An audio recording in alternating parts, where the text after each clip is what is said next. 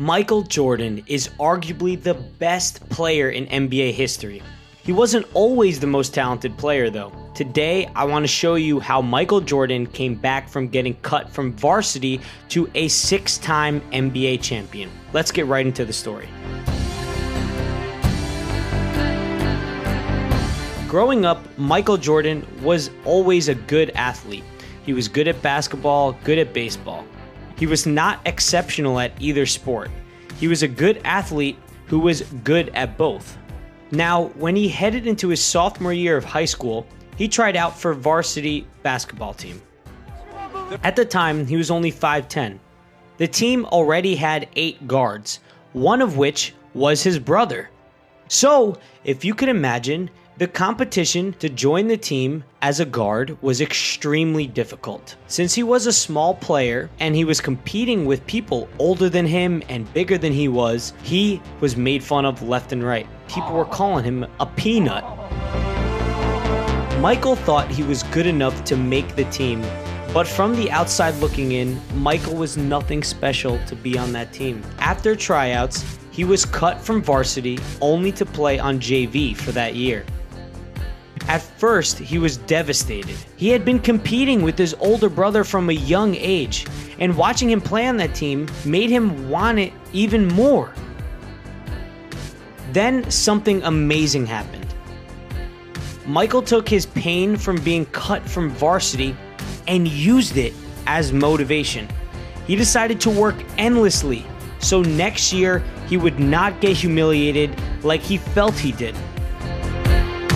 A few things changed. Michael started working out harder than he had ever done before. Worked on his shot.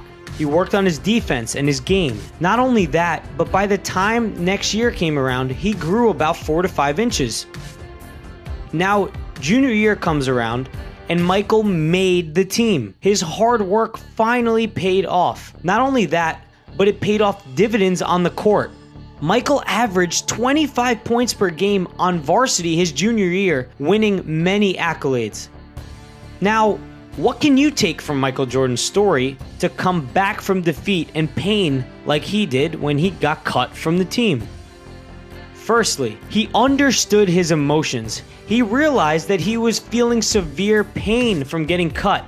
The pain was there to tell him something. He had to do something about his situation, otherwise he would feel like this forever. So he channeled that negative energy he received from his classmates, that he received in the form of getting made fun of and embarrassment, into positive motivation. It caused him to work harder than he had ever worked before. In fact, Michael, when he was working out or practicing his game, he would get tired and think to himself that he should stop. But then he would close his eyes and see that list in the locker room without his name on it. And that visualization got him to work harder again. He did not give up and he did not quit. That's the thing to take away. Sometimes when you are fighting to overcome a problem in your life, you may lose motivation to get the thing done. You might think you put in enough work. Remind yourself of the pain you felt when you didn't achieve your goal. Was it embarrassment? Was it disgust or sadness? Use that feeling to avoid pain by making you work harder. This way you do not give up.